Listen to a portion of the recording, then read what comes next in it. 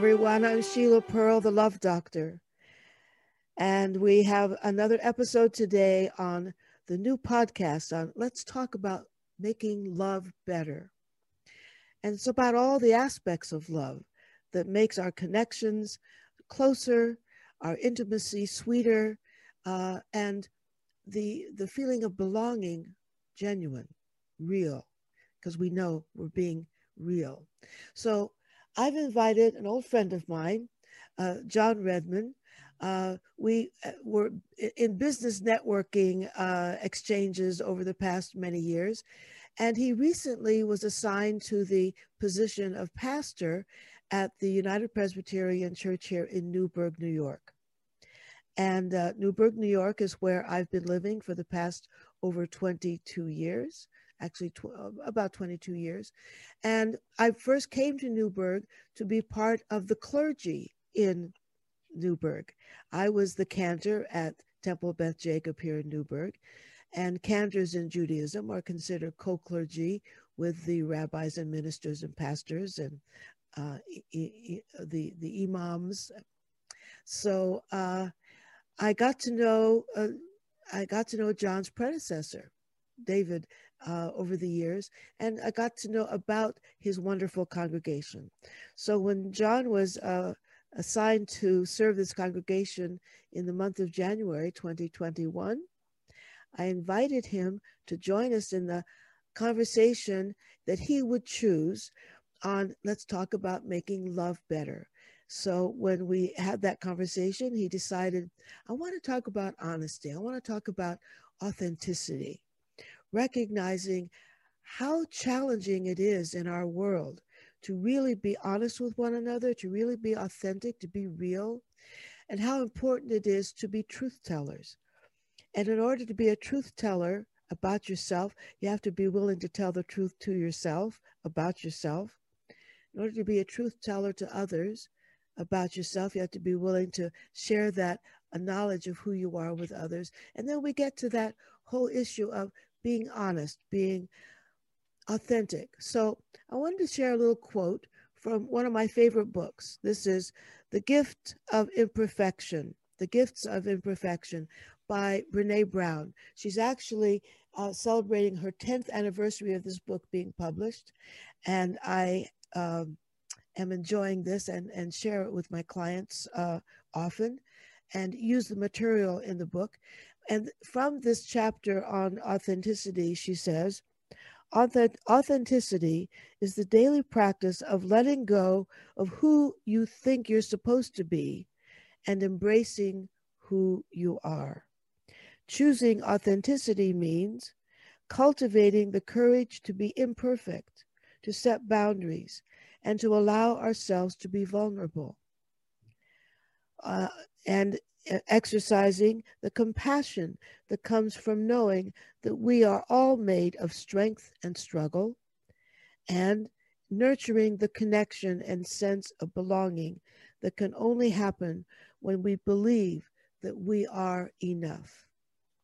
So I want to invite John Redmond to introduce himself to us, tell us a little something about, what his vision is for serving this new congregation, and how and why the subject of authenticity and honesty is something that matters a lot to you, John. Well, thanks, Sheila. It's good to be together with you again after all these years and of knowing each other and bumping into one another occasionally. I came to Union Church at the beginning of this month, and so I'm very new at this after spending 30 some years in the entertainment business, in creating events and productions for all sorts of corporations and theaters and video operations and associations. So it's quite a different calling, but it's a calling nevertheless, and I'm really enjoying it. The authenticity is rooted in that's what how I like to approach it, and you have to be true to yourself. You have to know yourself. You have to toughest person to admit anything to is yourself. If you're, we were talking not too long ago about, you and I, about it's all rooted in fear of how you're going to be perceived, or what you're going to be looked at or looked down upon, or really get in an argument with someone else. And you can't be afraid of that. At the same time, you don't want to be rude, but you really, and we all want to be polite as we can, but you still have to be able to use your point of view and be forthright enough to be sure that that's the right one, even if it may be the wrong one. At least to your point of view right now, that's the right one. And it's if it's your story, you're sticking to it. That's pretty much where it is. And Brene Brown is right. You have to be accepting of exactly what and who you are. What sort of an animal are you? And there's where it lies. And because if you do that, then as you go out into a larger world and in other interactions, you can be honest, you can be forthright. And where does love come into the whole thing? Love is a base of all of that. Of course, there's all sorts of love, and that's what you're covering in your series of podcasts here. I'm not here on the romantic love platform, even though we're approaching Valentine's Day very soon. I'm here on the platform of God's love, which of course is infinite, and it is so vast and infinite that we can't even conceive of what it really is. We only have a tiny fractional image of what this really is. But what we know is that it's all over the place, and it is infinite. And we really just need to reach out and grasp our little part of it. And that's what I try to do in my weekly messages to people, is that it's really behind everything, whether it's the Bible or the Quran or just the front part of the Bible that our Jewish sisters and brothers use. It's all of that. But love is the guiding, driving force between all of that mighty power and strange happenings. So if we were to indicate the polar opposite of love, which gets in the way of our being authentic and honest, what would you call that? Oh, that's where fear comes in. That's fear. Fear comes in. Fear is just, and it's a strange thing, because people say, well, there's this old phrase is about being a God-fearing people. Well, God-fearing doesn't mean you're afraid of God. It means you're in total awe of him. And awe in that overused awesome thing that everybody uses these days, that awesome doesn't even touch it. God-fearing actually goes beyond awesome, and you're just in total wonderment. That's what a God-fearing people is. And that's what I try to instill in people, that we can't conceive of what it is, but we know, and we've got a great idea, at least in our own heads. And we come together as congregations, as families, as other entities to share that. And it's in that sharing that we actually, can feel it even more, and we can actually grow in it. But yeah, it's fear. Is the total polar opposite. It is. So fear gets in the way of our being willing to be vulnerable and to be authentic about who we are. In other words, if I'm afraid, let me back up. I do believe that truth-telling has many sides, and it's kind of an interesting conundrum, because the truth is we are enough. The truth is we are lovable. The truth is that our possibilities as God has created us are infinite. The truth is that we are capable of wondrous things because we are the creation of God, right? Yes. And yet most people walk through life believing the big lie, The big lie is I'm not enough. The big lie is I'm not lovable, which is a terrible tragedy. So part of the task at hand is for people to be willing to tell the truth to themselves about who they really are. I am enough. I am lovable. I am worthy. I have gifts to give. My voice matters. My opinion matters. Now, there are times some people's opinion may not be as, let's just say, worthwhile as other opinions if they're not based on fact. You can have opinions about all kinds of things, but if my opinion is that the sky is purple and it's blue outside, or if my opinion is that it's raining at the moment but it's sunny outside, one could say, well, your opinion is interesting, but it's really not true, right? Yeah. So I was thinking about being in any new position, John. Here you are at this stage of your life, which is, you're not 32, you're at least 42 or 52, but you're not 32. So you're not, at the beginning of your career. And you spent the better part of your career in the entertainment field. Interestingly enough, before I became a cantor, I was an opera singer. So, we kind of both come from the world of the arts in some way, and then kind of come for full circle. But anyway, so the truth of the matter for you is that you are inexperienced so far as a pastor at the Presbyterian Church. You just started. It doesn't mean you're inexperienced in life. It doesn't mean you're inexperienced with your expertise as a wise person in the world.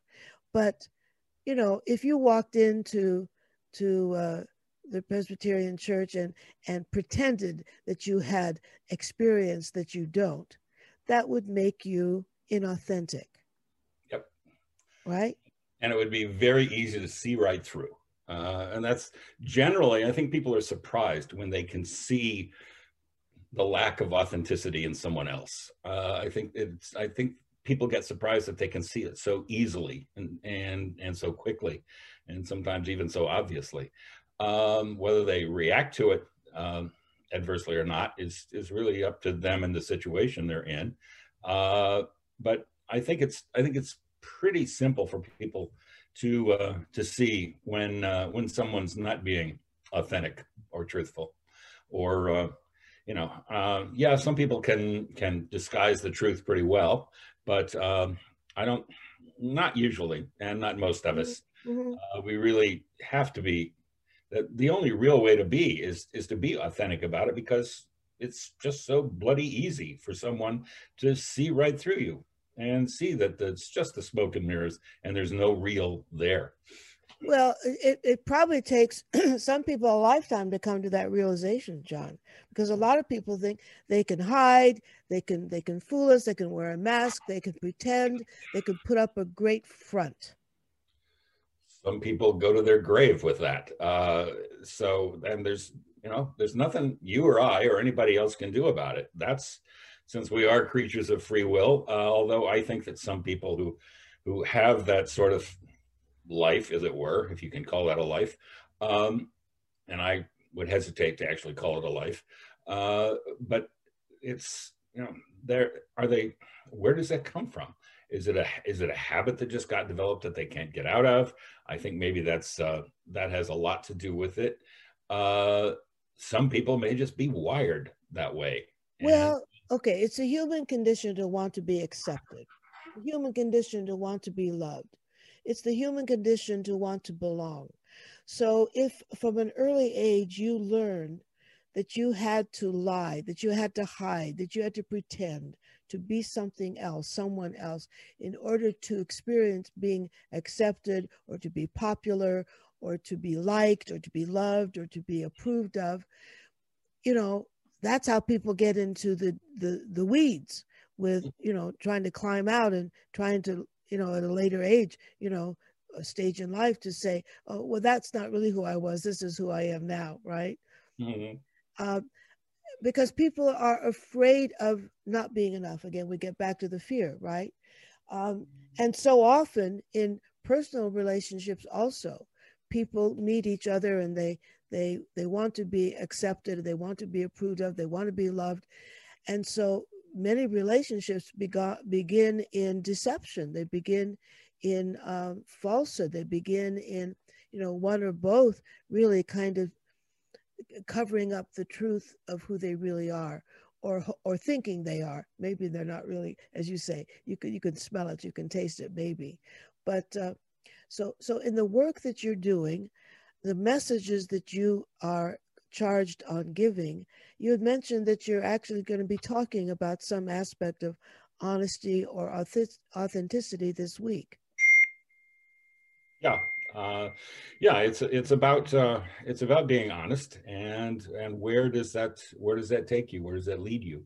It comes from the book of Isaiah, where the Israelites are in captivity in Babylon, and they're looking to go home again, and the promise has been given them that they will be freed from their exile and go back to Jerusalem, and some people are just worried that, wait a minute, why do I don't know. They're really fearful of what's going to happen when I get there. And when they get there, it isn't a pretty sight because nobody really wants to live there. So it's in coming to grips with that we really need to think about, and being being yourself, and as you say, being enough. We all are worried about our shortcomings. Are we good enough? Are we good looking enough? Are we wealthy enough?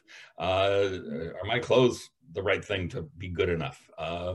What about my car? Does it look great compared to somebody else's? And all those things. And they're all, again, rooted in insecurity, which is rooted in fear. And it's just the abject fear of these things that that ties people down, and does create their own self-fulfilling prophecy of, oh, am I really not good enough, or am I not liked enough? Well, if you tell yourself that enough times, it will probably certainly come true. When it comes to being willing to be truly honest and authentic as a leader of your congregation, have you discovered yet the challenge sometimes you have in speaking the truth as you see it? Oh yeah, it's yes, absolutely. It's and you're walking a balance. It's a balancing act, not an act. It's a balance, but it's like walking on a tightrope, because you want to speak the truth. At the same time, you don't want to upset anyone. You want to bring them what you feel is the best truth of the message. At the same time, everybody has their own interpretation of how they're going to take that one way or another. So yeah, it's very tricky. As a lay pastor, which is what I am, I'm what's known as a commissioned lay pastor. I haven't been to a full seminary, but I spent the better part of 3 years in various online courses of study, and I've been certified to do this. So, but as a layman, I try to tell people that I really want to be a bridge between the pews and the pulpit, because some people get the attitude of, oh, it's a pastor, it's a minister, it's a reverend, and they're in a class by themselves. They're somewhere else. And no, it's not true. Even highly exalted guys in various faiths are just the same. And we really need to keep that in mind. And I try to keep that in mind as I do this job, which is not a job. It's an absolute labor of love, and I'm loving every second of it. But yeah, I don't have fear. I do have concern that I might say it the wrong way, or someone, no matter what way I put it, someone might take it the wrong way. And if they do, I really hope they come back to me and say, hey, look, what was that? What was that all about? And we can sit down and discuss it. It even happened when I was being examined by the committee that certifies all these people like me. because you have to submit to them a one-page statement of faith, of what your faith really represents in one page. So I got mine in 3/4 of a page, but one line in it was something that stuck out to one of the people who was examining me, because it said that I believe that we may well have been created in God's image. And she said, "What did you mean by that? May well have been. Do you think it's one or the other?" And my answer is as I basically stated there, is God is such an all-encompassing, infinite presence that in the universe, that we can't possibly conceive of what God's image is. So how would we be made in his image? We can only see a tiny little bit of the perception of what God may be. And if that's our image, okay. And that's enough. And that's enough for me to know that we may well be created in God's image, but we really don't have the slightest idea of how to wrap our heads around what God's image really is. Well, that calls upon our need to be humble, to be willing to say, I don't know about a lot of things. I certainly don't know all there is to know about God. Likewise, I don't know all there is to know about myself. Oh, it's true. Every day is a discovery. It is a discovery. And to the extent that we are created in God's image, it certainly is not a physical image, because God is not a physical entity as we know it, that we are spirit. And so if we are created in God's image, it's not that God has silver hair and blue eyes, right? But God is the source of joy. God is the source of gratitude. God is the source of, as we say all the time, God is love, right? Right. And yeah, and God is not a noun. And God is a verb. It's a verb. God is a verb, and love is a verb, right? Yes. Absolutely. So we're all verbs. Yes, we are. Right. We're like Joni Mitchell says in the song, we're all made out of stardust. I mean, this all came from the stars out there.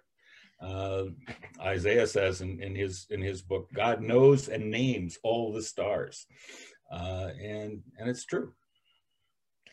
So getting back to how important it is to tell the truth to yourself about yourself, and then to be willing to tell the truth about yourself to other people and beyond. There are many levels of truth telling. When we can tell the truth to ourselves about ourselves, that we are perfectly imperfect and that we are God's creatures, meaning that we have wonderful capacities that we haven't even tapped. And when we're willing to be honest with ourselves that we are lovable because God created us. So therefore, this doesn't have to be a contest for who's more lovable or who's more, worthy. We're all lovable. We're all worthy. And sometimes, in order to overcome our fear that we're not enough, people tend to want to compete with one another. I'm bigger, I'm better, I'm more of this, whatever. And that creates, different kinds of lies, different kinds of misunderstandings, different kinds of barriers, different kinds of inauthenticity. And that's where you begin to see some of that at work in any congregational life. Now, I know most of what you do is virtual so far, but when you get to the point where it's not as virtual as it is now, you'll see more interaction. Because, not only was I a cantor in 2 different large congregations for over 20 years, I was married to a rabbi for 32 years who had his congregations. And we would come home and compare stories of what this one and that one did and said and or didn't do or didn't say, right? Yep. I had a pretty good bunch of experience in the last few months of the pandemic before I came to Newburgh, when I was still at the church, my home church in Goshen, New York. And I was spending a lot of time there coordinating combinations of in-person and virtual services, which they're still continuing today. And I'm looking to basically try to recreate that model here in a few weeks, although we're being very cautious, as everyone should be at this point. And we're going to be counting a lot on vaccines and continuing to socially distant and all of those things. But the human face-to-face interaction cannot be replaced. It is just way, way too important. The fact you can see how people, I love when we're doing, the first few weeks when I was started the online here, when it came time to do the sermon, they would put me just right there in the whole full screen view. I've actually come to ask them now to keep it in gallery view, even though I'm just one of the little tiny squares, because I can actually see people's reactions, which is so important, because it's so much more important than talking to a screen. And that's why you're there, is to not only deliver the word, but take it upon yourself, and also absorb some of that word for yourself from how other people are feeling about it. And that's what I like to think is a truly successful worship service, or even conversation with someone, is do we both get something out of it? It's really a two-way street, and you gotta keep at it, because it is hard work, and being authentic is hard work, because you have to keep thinking about it. Now, you can't keep trying to convince yourself of it. But you really do need to buckle down to the idea of, this is what I believe for this situation, and this is what I should be, believing and talking about. I think being fully authentic also means being fully present, which means you dare not go on autopilot. That's right. So I deal with this with the clients I have all the time. And recently a client came in, and this is a few months ago. He began with me, and he had just begun a relationship with someone, and had just become a couple of months into the dating process, and it wasn't going the way he wanted, and yet he didn't really express himself to his sweetheart, and he decided, I'm not sure about this. I think we better break up. But he never really fully expressed himself. So when he had the next date with his sweetheart, he expressed himself, I don't think this is going where I want it to go. And his partner said, well, I kind of agree. It's not going the way I want it to go either. But I was afraid to tell you things that were bothering me. And what began to happen is they began to have an authentic conversation with one another, in which they were being honest with one another about what had been going on since they had begun dating. But neither one wanted to, let's say, ruffle feathers or upset the other, or they thought maybe it'd work out anyway. And when it didn't, they were just going to, say bye-bye instead of talking about it. So being open and authentic and honest can actually deepen a connection. It can deepen an understanding of what might be a misunderstanding. And that's how bridges are built. So I get back to what you said before about wanting to help build bridges between, as you say, the pulpit and the pews, as it were. Yeah. And that's a fascinating story. So what's the end of the story? Did they decide to try a little while? No, they're planning to adopt some children and start a family. Wow. So that's where honesty gets you. that's when you're truly authentic, and you know, all the shades come down and you can, you know, there it is. So that's wow, we need more stories like that one. Yeah, and so often we make assumptions that are coming from our fears, coming to the stories we tell ourselves, and we think we're right. We don't check it out.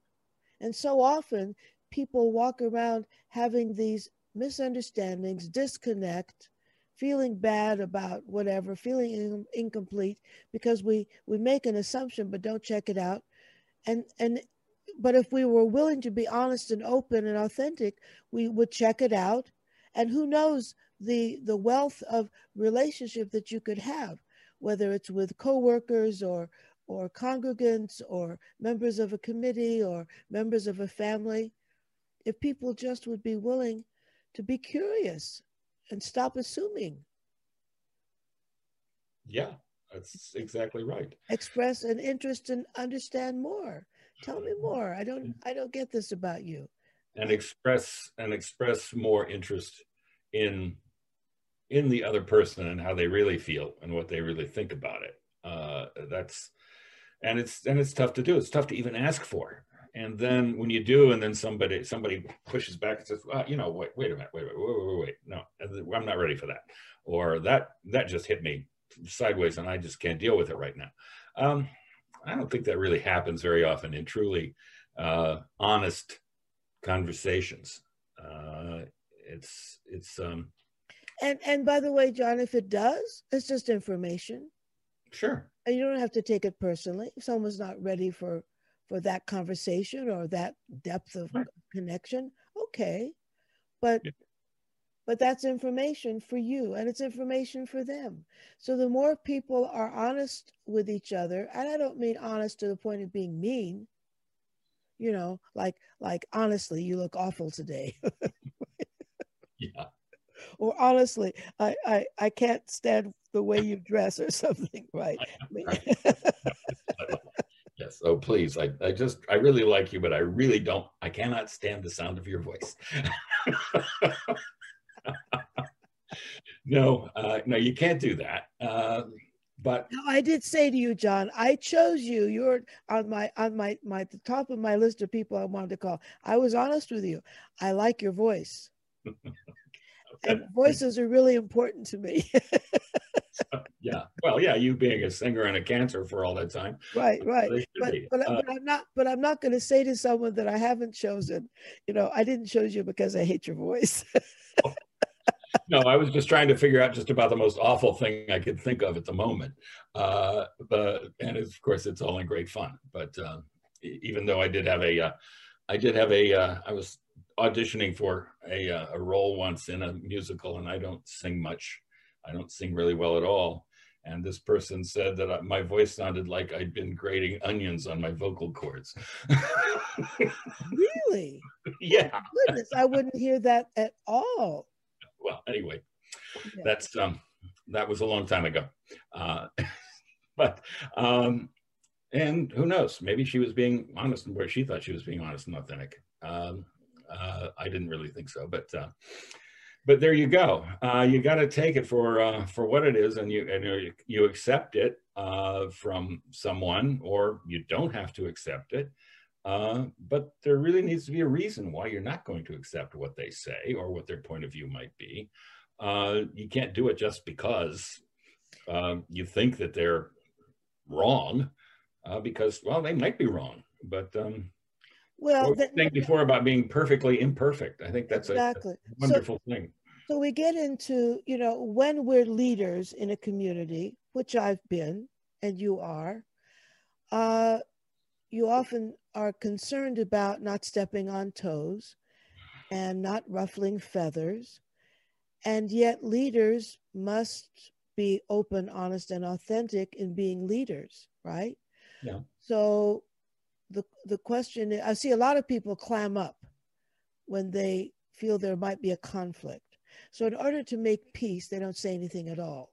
Or in order to make peace, they tell you what they think you want to hear. So that's the push-pull in being honest, authentic, and a leader. Because when you're a leader of a congregation or in a corporation or a leader of a group or a leader of a choir, whatever the case may be. For instance, when I was at the temple and I was in charge of our high holiday choir and making sure things sounded as good as possible, I had to say to people, sometimes take them aside and said, you're flat, and we need to work on that together. And because I couldn't, and I had to change the position of where they were singing so they weren't too close to the microphone. But I had, as a leader, I had to be open, honest, authentic, and kind. But I had to be real. Yeah. Right. And that's the most important one, is being real. And if kindness has to take sort of a backseat to it, well, you just have to take that risk. And you can't, there again, that's another fear that creeps in, the fear of risk. And what am I risking here is just total fear. So you gotta accept it and hope that what you say is taken as well as it can be. And that doesn't matter whether you're speaking to a coworker or your partner in life or your kids. Mm-hmm. Although, with kids, you gotta, at least try to figure them out. But then good luck, you're not going to do a very good job of it that way. Well, that's obviously, but that's an arena in which parents owe it to their kids to be honest and authentic, because they'll eventually find out if they're not, right? And you might as well go ahead and say what you think, especially if you have teenagers, because in their eyes, you're already the most ignorant creature that ever drew breath. So, and then all of a sudden, 10 years later, you're brilliant. That's right. Yeah. Yes. Yeah. Right. Yes. And yeah. Okay, we won't go there. So go ahead. Raising kids, and by the way, I know you have a new grandchild. My grandchildren are grown and going to be having their own children soon. So, but that's a wonderful blessing in life. And yet we owe it to our children and grandchildren to be that authentic role model. Yeah. Right? Yeah. I mean, we dare not live a life of inauthenticity, lest they have to discover the hard way, which is, a very painful experience for people. Right? So. Yeah, my son gave me a T-shirt about the time the baby was born that said, my grandpa knows everything, and if he doesn't, he can make stuff up really fast. I love that. That's beautiful. Well, that's a great example of having a sense of humor about the fact that we'd like certain people to think we know everything. And, for a while, our grandchildren or our children, when they're little, think we know everything. That's but right. There has to come a time when we're willing to say to them, I don't know. Mm-hmm. I don't know. I'll look it up, right? I often say to clients about something if I'm baffled, I don't know. Let me think about that, right? So it's really important for people in authority and leadership or whatever to be willing to say about anything, even if they are seen as the expert. I don't know. If they don't, right? Right. Yeah, but I think I don't know is a really valuable phrase, or I will get right back to you on that as soon as I learn something more about it, because it's the idea of we're all learners and we all have to continue doing that. We're all teachers too, but mostly we're students, and the best teacher is the one who learns the most from his or her students. And that's why you're going to find out more about yourself and your own knowledge level. It's what even goes back to the Greeks, to Plato and Socrates. That's what they were saying, is that, the only one who has any real knowledge is the one who admits he has none. So that's where you have to come from with everything. And there again, it goes right back to that foundational idea of, being honest and genuine. And also being true to yourself. Oh yeah, obviously. So so that idea of honesty and authenticity is also about being willing to disappoint someone else in order to be true to yourself. Yep. And that's hard. In Oriah Mountain Dreamer's wonderful book, which began as a prose poem, it's called The Invitation. And in this wonderful poem, she says, it doesn't, it interests me. The whole thing is interests me this, or it doesn't interest me that. But in one of the lines, it interests me to know if you're willing to disappoint another in order to be true to yourself. This prose poem came out of her having recently become divorced, and she went to a cocktail party where people were standing around engaged in superficial, let me show you how great I am kind of chit chat. And she went home and she was disgusted. She was, she was determined never to go to another cocktail party. and it began, it interests me that, so that, people were trying to impress each other with Right. their credentials, with their achievements or whatever. And she left feeling so lonely and so bereft and so empty because no one was talking with any authenticity. No one was really interested in anyone else. They were just interested in how they appeared or how they were being seen, right? Right. And so this whole idea, it interests me to know if you're willing to disappoint another in order to be true to yourself. And that's a really big test. It is. Yeah, that's the toughest one, I think. There again, you can't be afraid of the risk it involves. That how this other person may be offended, insulted, affected one way or another. I don't. I think that unless it's just a life balancing life and death instance, I don't know. I can't think of a good example right now. But that it's that you still have to go for it. So as we're talking, I'm thinking about the prophets, and the most effective prophets were the ones who upset the most people. Yeah, that's right, and they certainly did. And then we have. We have all those what they call minor prophets like Jonah, who just ran away, and then when he finally decided he had to go do the right thing, he did it, and he made the prophecy. But then he was truly upset when people actually followed what he said. Right. So he never did get it figured out, and that's why his book is only 4 chapters long, and Isaiah has 60. Exactly. Isaiah was a rabble rouser. He was an iconoclast, and Jonah was a reluctant prophet. He didn't want the job. No, don't choose me. Please don't choose me. Right. Yeah. No, it's yeah. I was reading a passage recently from First Kings where the king was talking about prophets and being solitary creatures and all that, and then I read a note somewhere that King Ahab had 400 prophets in his court. So I looked up that passage, and there's actually a very funny little thing in there where 2 prophets are arguing with each other in front of the king, and one of them hauls off and punches the other one in the face because his prophecy is better than the other one. I see. Okay. And I thought, wow, this is the Old Testament. Look at that.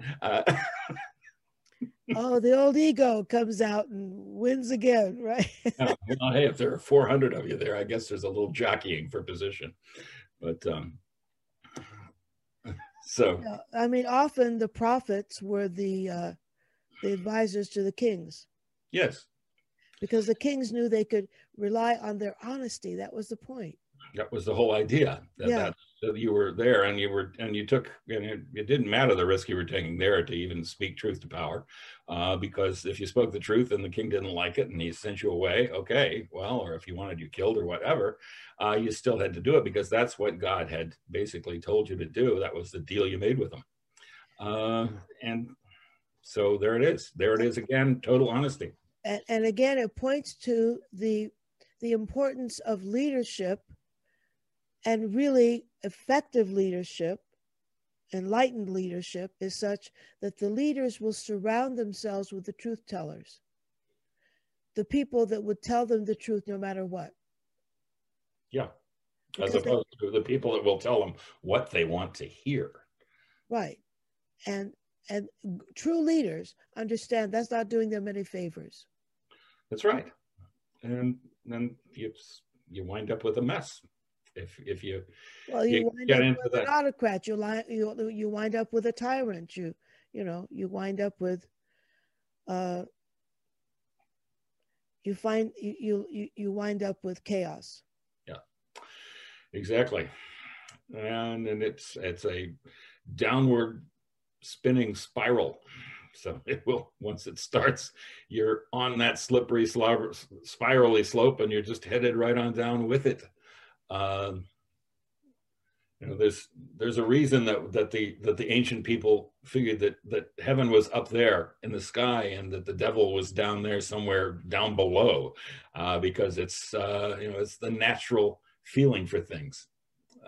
So it's and so it is.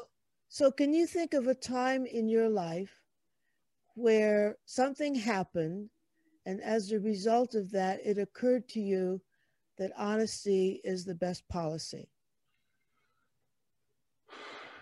Yeah, it was the breakup of my first marriage. Been married for 7 or 8 years, and came to the realization that this was really not a good thing, that this was not a good relationship, and that the best thing to do was to dissolve it.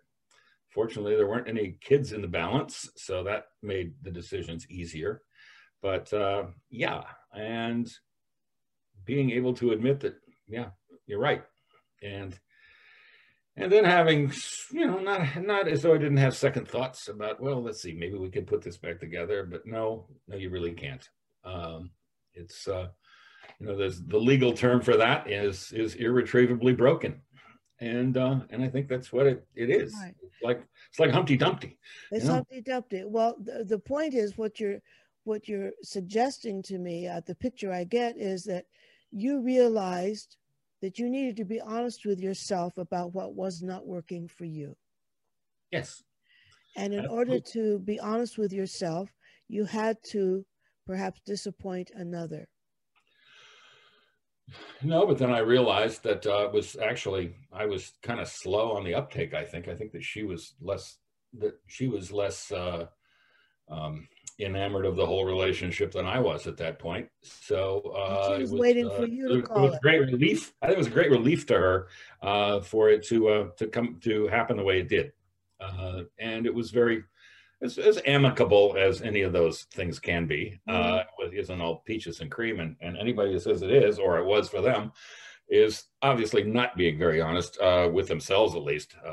Maybe, whether they're being honest with you, they're certainly not being honest with themselves, because you don't leave a 7 or 8 year relationship at the doorstep. So it's something that you really never really totally get over. Although you do. My current wife, with whom I've been married now 40 years, we are best friends with her first husband and his new wife, who was his new wife of 30 some odd years. I see. Oh, that's so funny. But that is truly a beautiful evolution, yeah, of a friendship and a marriage and acceptance and kind of integrating, and accepting certain relationships can change form. Yeah, they can. And as she has said many times, it was, he's a lot better as our good friend than he was as we were as husband and wife. And so it's just that. And, yeah. And there again, it's being really open about it. Which it's liberating. So, my thought about honesty and authenticity is, at the end of the day, it's hugely liberating that we can let go of the things we believe we're supposed to be in favor of what we are, so we don't have to hide anymore. Yeah, that's Right? what Jesus said. Jesus said, you will know the truth, and the truth will make you free. There you go. That's a beautiful way to conclude this conversation this time, John. So I want you to think about the next time you want to come back, what the topic is you'd like to focus on next time. Okay. But I'm so grateful that you're with me today and that you could be a part of the very beginning of my brand new podcast. I'm looking forward to seeing other episodes of this, and I'm also looking forward to coming back. So wonderful. I look forward to that too. I love that voice and I love that virtual background. It's a beautiful space, by the way. Thank you. Space. Come visit. So until we meet again, my friends, this is Sheila Pro, the Love Doctor, saying see you next time. Bye for now. Bye for now.